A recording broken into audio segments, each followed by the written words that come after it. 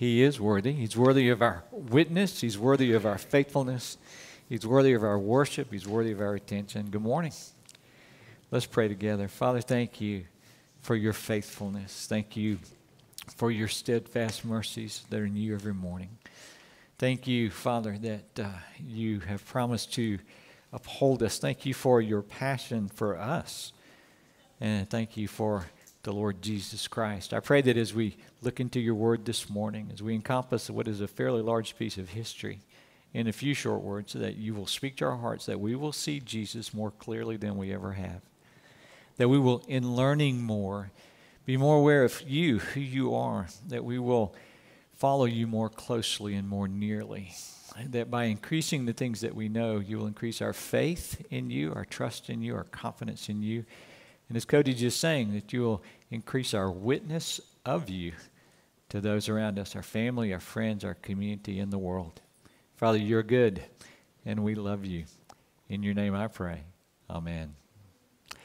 All right, this morning we're looking at the childhood of Christ. As you're aware, we've been studying, or we are going to be studying in depth as we go through this whole year, the life of Jesus Christ.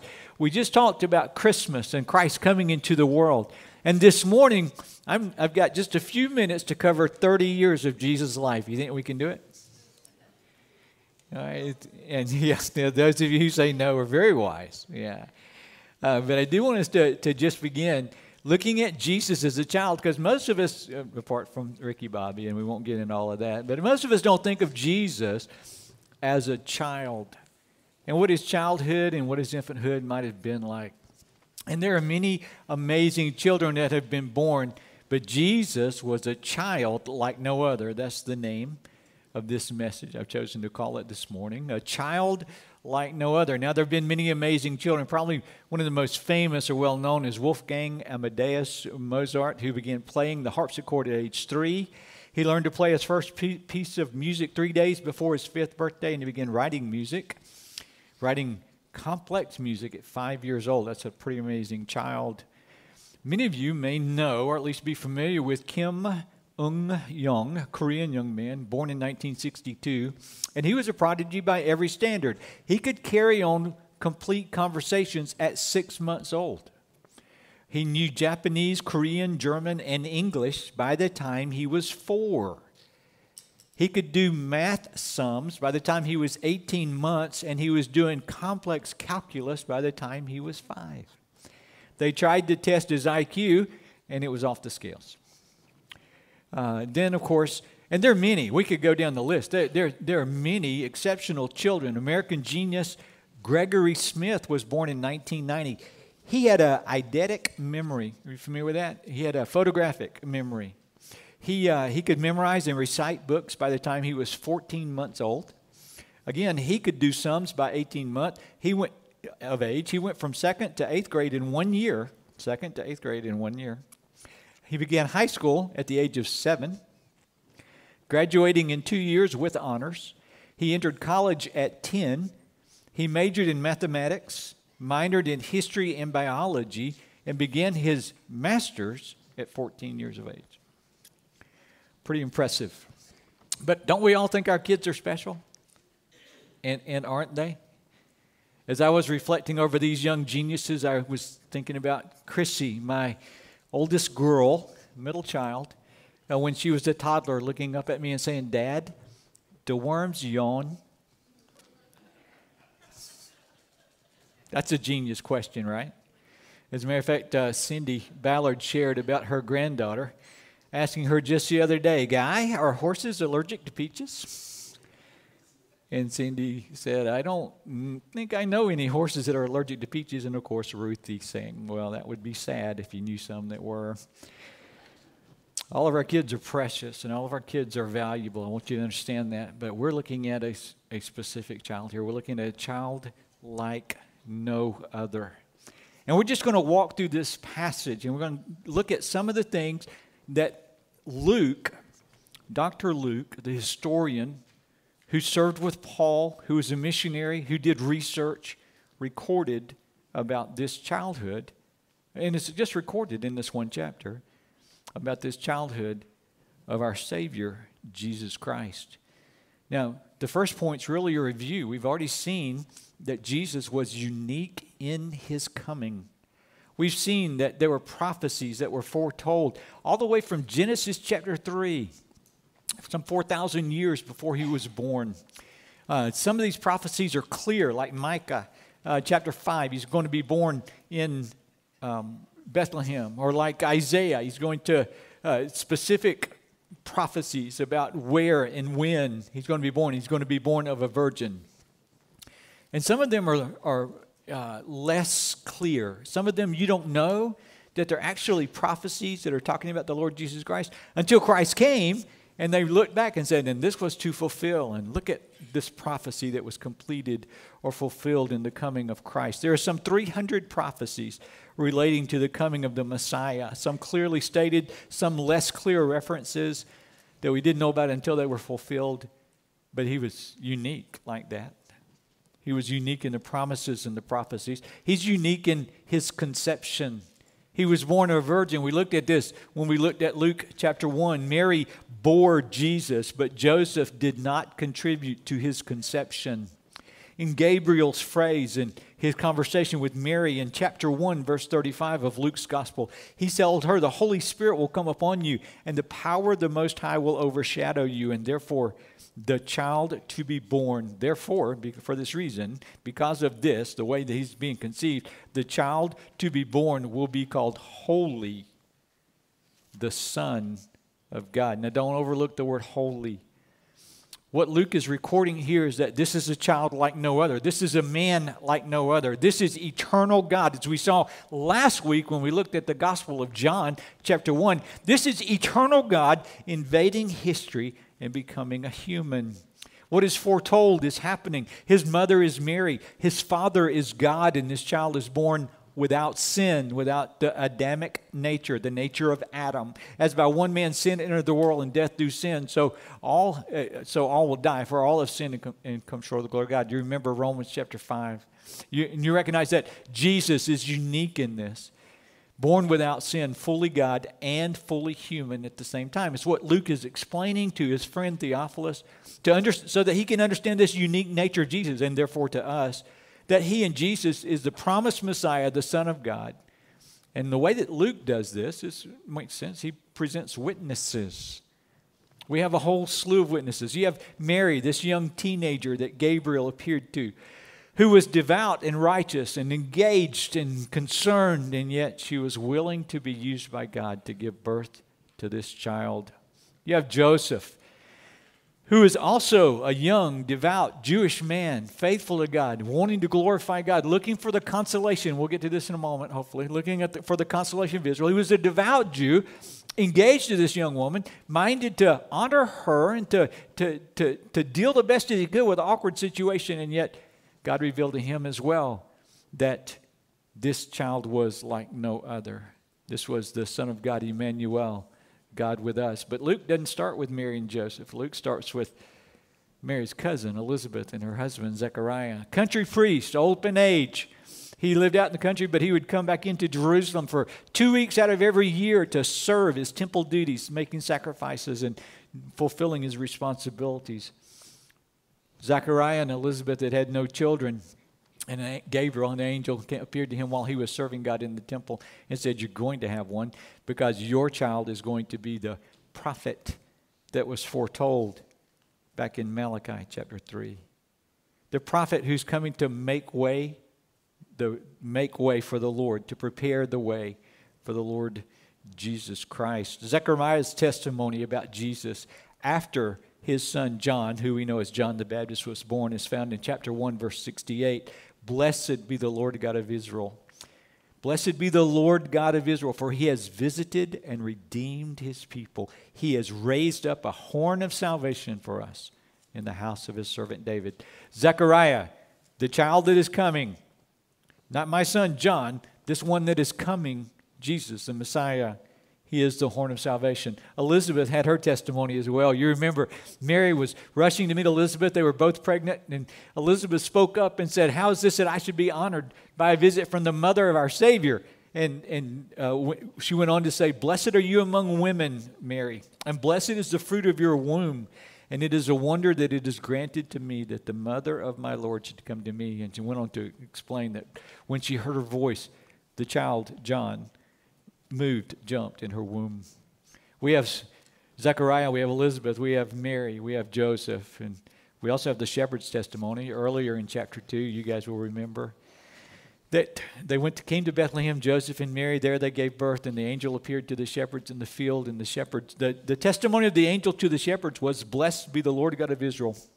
Well, for unto you is born this day in the city of David a Savior who is Christ the Lord.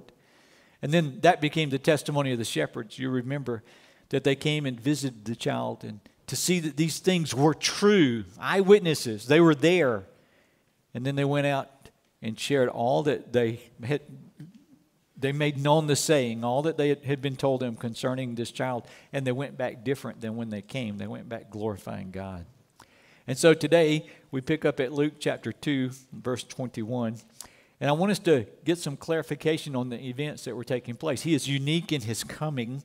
In Luke chapter 2, verse 21, we have Mary and Joseph, probably still in a stable or at least in temporary housing.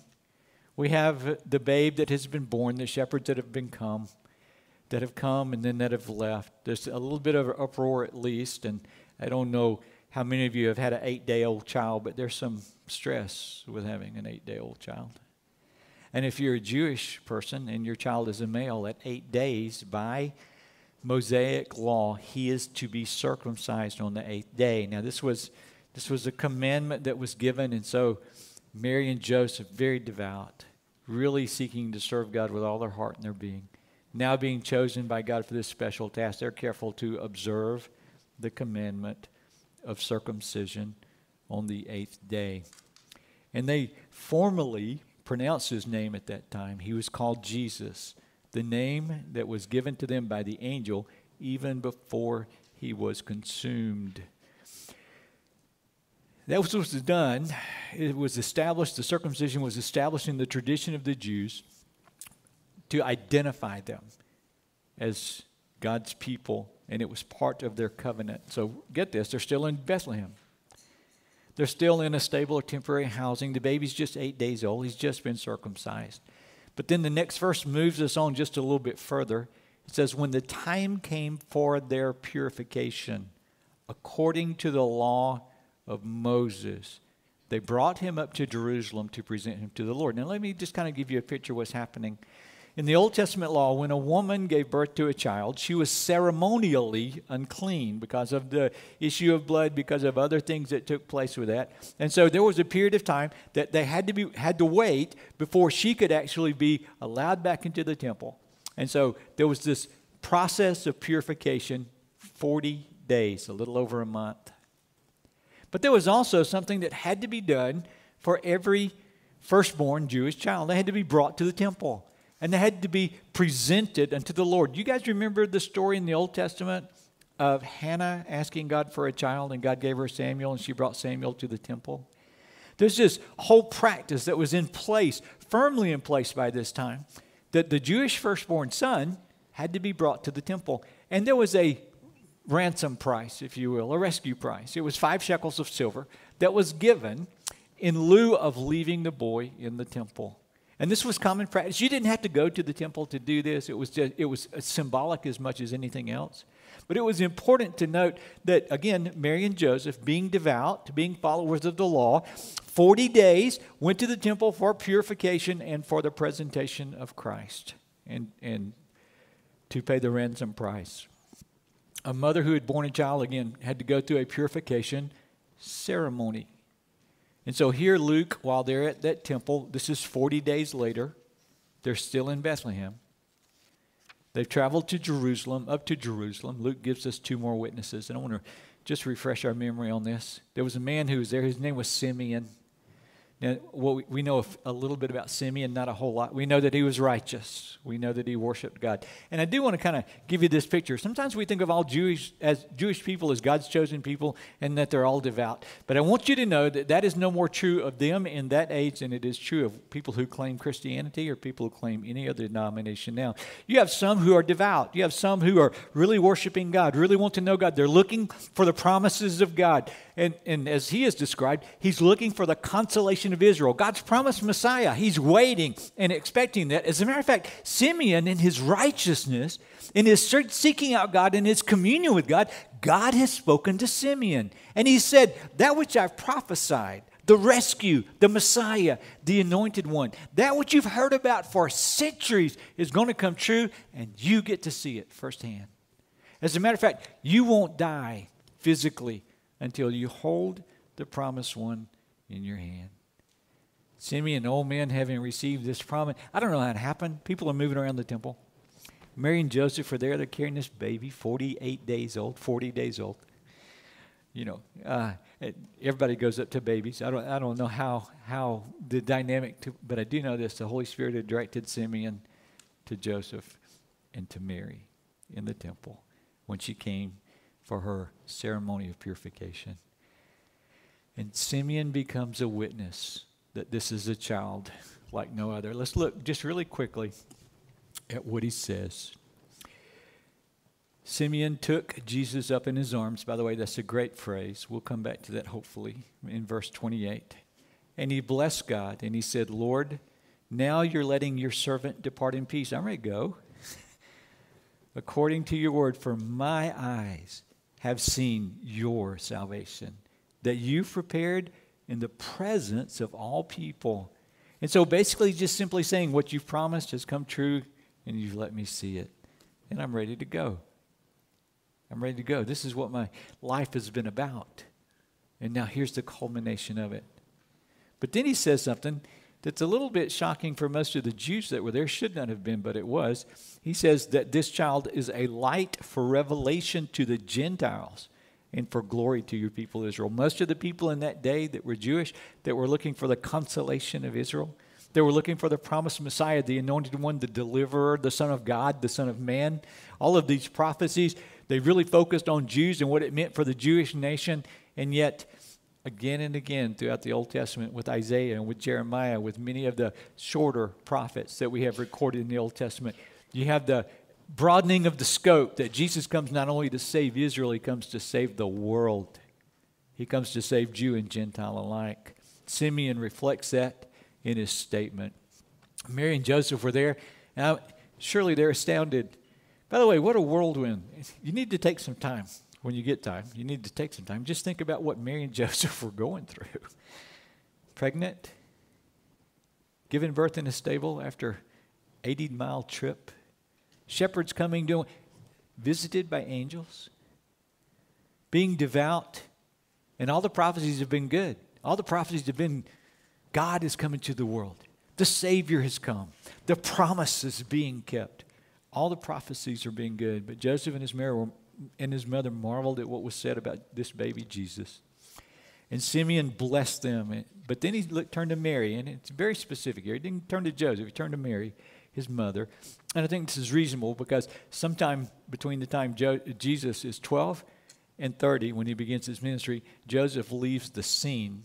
The most common understanding is that he passed away sometime during that period of time. But Mary's there when Jesus begins his ministry, and she's there all the way through the cross and after. And here's what Simeon says, behold, this child is appointed for the fall. That's eternal fall. That's destruction. And the rising, that's salvation, of many in Israel.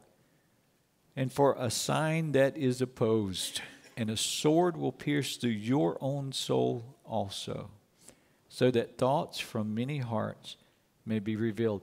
This is the first time we have a specific prophecy that's negative, that warns of the pain and the agony and the difficulty that is to come. Now, Mary and Joseph are marveling and they're thinking. You've got the testimony of all that we've mentioned, and then Simeon, the righteous and devout man. But now we meet someone else. It's important to note, I think, that in the presence of two or more witnesses, and so Luke brings more than two witnesses. If you go through Zechariah and Elizabeth and Mary and Joseph and the shepherds, much less the angels and angelic host, now he comes to Simeon and he comes to a lady named Anna. Verse 36, there was a prophetess, Anna, the daughter of Phanuel, of the tribe of Asher, and she was advanced in years. She was an old lady. She had been married for 7 years, but then her husband had died, and rather than remarrying, she just kind of moved into the temple and gave her whole life in service there to the Lord. And now she was 84 years old. Any 84-year-olds here?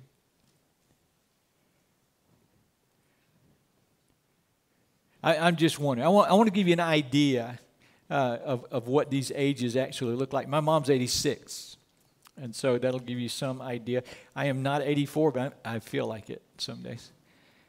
But she's an 84-year-old woman in the first century, and she's faithfully serving God in the temple, staying there day and night, fasting and praying and worshiping.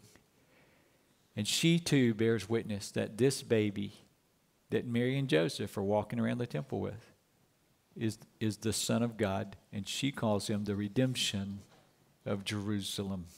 So we've got all these witnesses, and we've got this timeline. Now, I do want us to bring this, and all of this is by way of introduction, so just hold on. We're going to go fast, all right? Hopefully. Verse 39, when they had performed everything according to the law of the Lord, they returned to Galilee, to their own town of Nazareth. Now, if you think I'm leaving a lot out, somewhere between that first clause and that second clause, in verse 39, we have Matthew chapter 2. We have the Magi coming to Herod, asking where the child was born. We have them traveling to Bethlehem, to the house where the child lay.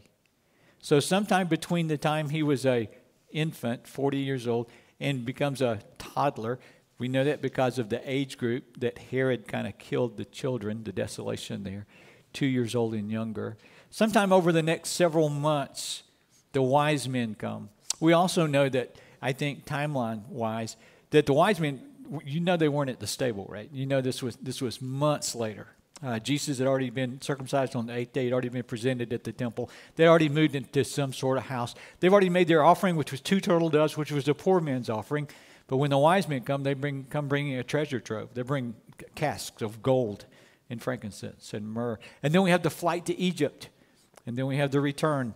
And rather than coming back to Bethlehem, rather than coming back close to Jerusalem, because Herod's son is now ruling there, they go back up to Galilee and back up to Nazareth. So we've got a lot of time here between that first clause and that phrase that says they returned to Galilee, to their own town of Nazareth.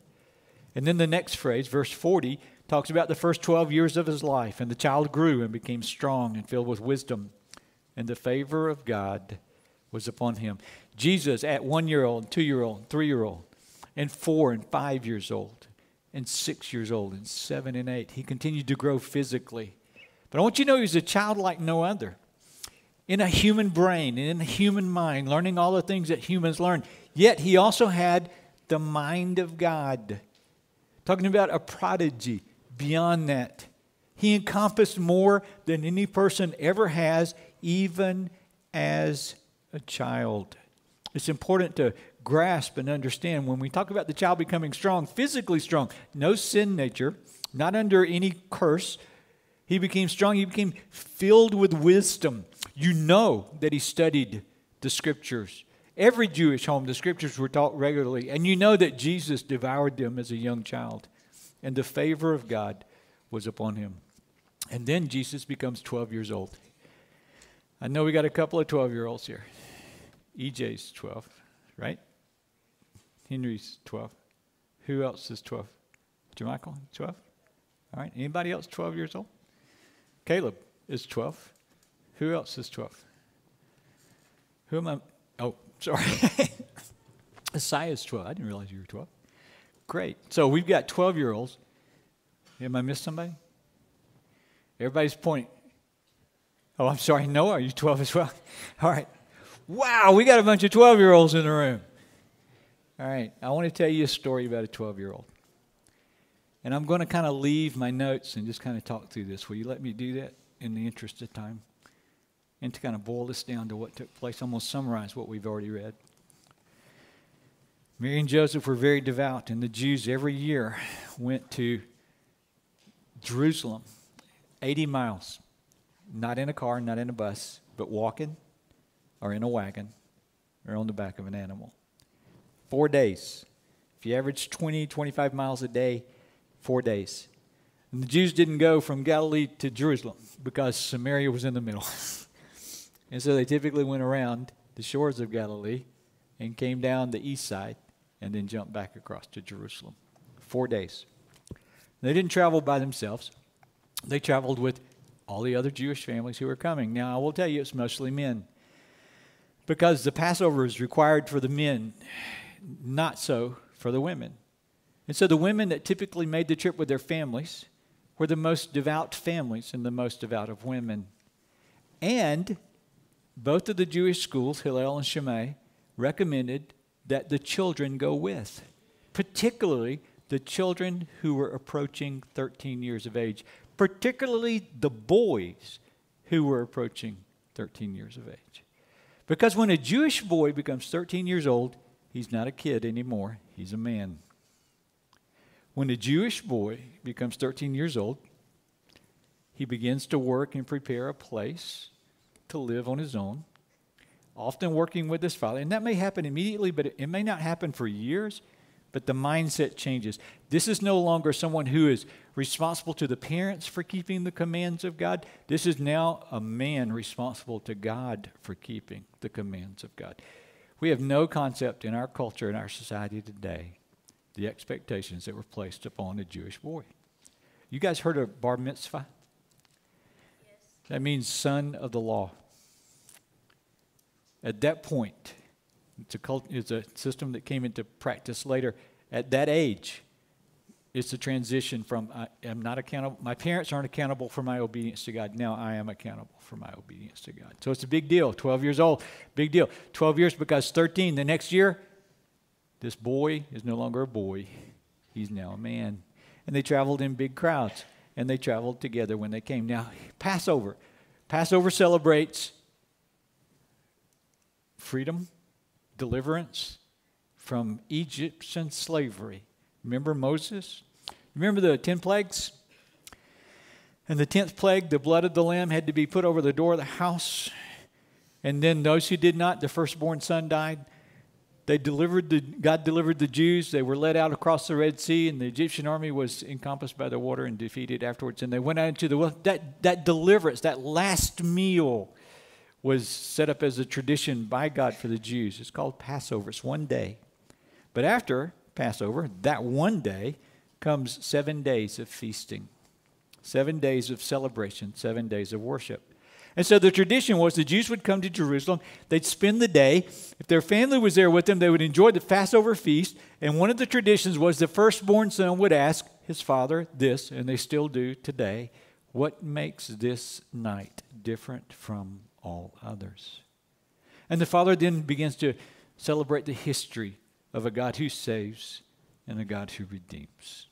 And then there's this time of celebration. And so this is what's taking place. And in Jerusalem, it's crowded. It's worse than Fall for Greenville on Main Street. Because one of the things that happens is sacrifices are made by all these families that come. One historian, I found this fascinating, said that as many as 250,000 lambs were sacrificed in this one day in Jerusalem. Oh, astonishing. Now I want you to imagine with me 12-year-old Jesus with Joseph and with Mary. Actually, probably with the kids as they came into town. All the kids marched at the front, the women in the middle, the men at the back to provide protection. But as they came into town, and he's with his crowd, and he's with his friends, and he's with his family, and there are thousands of people around. The noise, the confusion, there's the smell of blood, there's the bleating of lambs, the baaing of lambs. And there's this hectic, frenetic activity, and they worship the Passover together. Mary and Joseph don't leave the first day. They stay for the celebration afterwards, 7 days. And when the time was fulfilled, it was time for them to go back. They're getting ready to go home. And they just all get in a group and head toward the house. And at the end of the first day of travel, they've been on the road for a day, 20, 25 miles down the road, a day's travel. They come together as a family, and Jesus isn't there. The Bible simply says he stayed in the temple. Now, this wasn't rebellion. Jesus was not a rebel. Certainly not in that sense. This was not rebellion. This was not an act of disobedience. And this certainly wasn't Mary and Joseph's fault. Jesus was a perfect child. He'd never been disobedient ever. But their expectations were different. Alarmed as they should be, when they couldn't find him among the crowd that they were traveling with, they got up the next morning, they'd made the trip back to Jerusalem. And there they spent a day in Jerusalem looking for Jesus. And there they find him finally. And he's sitting around with the leaders and the teachers of his day. And he is asking them questions, and he is teaching, talking. He's responding to their questions to him. And those folks are amazed at this child. And I really want to focus on this. We may make this a 2-week sermon. Just going to tell you. Because we have the only recorded words of Jesus in his childhood in that simple verse.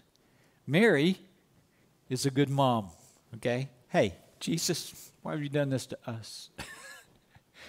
Why have you treated us like this? We've been looking for you, and we have been so concerned. Great distress. And Jesus' reply to her is the only words that we have during his childhood that were recorded in Scripture and recorded by Luke. And it's important for several reasons. I'll just skip through it today. We probably won't be able to come back to it in this context, but I'll skip through it today. But Jesus looked at her as a 12-year-old and says, "Why were you looking for me? Did you not know that I must be in my Father's house?" Some translations say, "Did you not know that I must be about my Father's business?" And either one of those is good because there's no object there. I must be in my Father's is basically where the Greek stops. And so the inference is place. I must be in his house, in his place, about his business. Now, what is the significance of this? Did Jesus know when he was 12 years old that he was God? He did. Did Jesus know when he was 12 years old why he had come? He did. Did Jesus understand his mission even as a 12, soon to be 13-year-old boy? Yes. He did. There's so many false teachings about Christ out there. So many false teachings about his childhood. So many false teachings about who he is and how he's made up, that he's just the firstborn of many, that he was a normal man, then the Spirit of God came upon him. And I've heard all this stuff. And I want to tell you, Luke is dispelling that, and he's saying, here's a child like no other. And he knew it. He knew his mission. He knew who he was. He was filled with all the fullness of God at 12 years old. And what he's doing now is he's beginning to tell his mother and father, Mary and Joseph, who are raising them,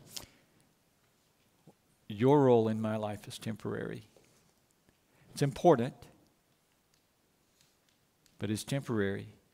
And I believe that from this point on, his relationship with Mary and with Joseph changes.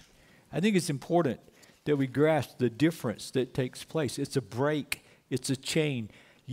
Yes, I am your son, but now, soon to be a man, I have a task and a role that is outside of and beyond simply being the carpenter's son or simply being Mary's boy. I am the Son of God. When Jesus said, my Father, in this context, in this grammatical structure, it was an unusual statement to make. God was the father of Abraham, father of Abraham's descendants. He was father of Israel. He was father of the nation. But no one claimed my Father in the personable way that Jesus claimed it in this response. I want you to imagine with me, if you will, Jesus' experience in Jerusalem. He came knowing his mission. That's the third point. You should have that written down. I want you to imagine seeing the lamb slaughtered and knowing that you're the perfect Lamb of God. And you've come to be slaughtered to take away the sins of the world. I want you to imagine hearing the noise of the crowds and knowing that one day they'll be clamoring for your death as a 12-year-old boy. I want you to imagine being 12 years old and not looking back but looking forward to another Passover that's coming. Another Passover celebration in this city, in this temple, with probably many of these same people, where you will fulfill your purpose just outside the city of a cross, on the cross. Did Jesus know he was God? Yes, indeed. Did he know his purpose? Yes, indeed. But here's what I want you to know. Jesus embraced it willingly. I get frustrated at people that convey God as reluctant to save or hesitant to save or unwilling to save. If you think God is reluctant or hesitant, unwilling to save, you need to get in the Bible again and again and again. You see God is loving and gracious. Sure, he's just and he's honest and he exercises judgment, but he is always calling. He is always drawing. He is always redeeming. He, in this very instance, has invaded history in order that people might be saved. And this 12-year-old, looking forward to the fulfillment of his purpose, where he can say it is finished, is looking forward with joy. Certainly there's physical pain. Certainly there's that expectation that of all that he's going to go through, but he is doing it. Remember, he said, you don't take my life. What do you say? I lay it down willingly, enthusiastic to save. And he did it for you, and he did it for me. There's so much here.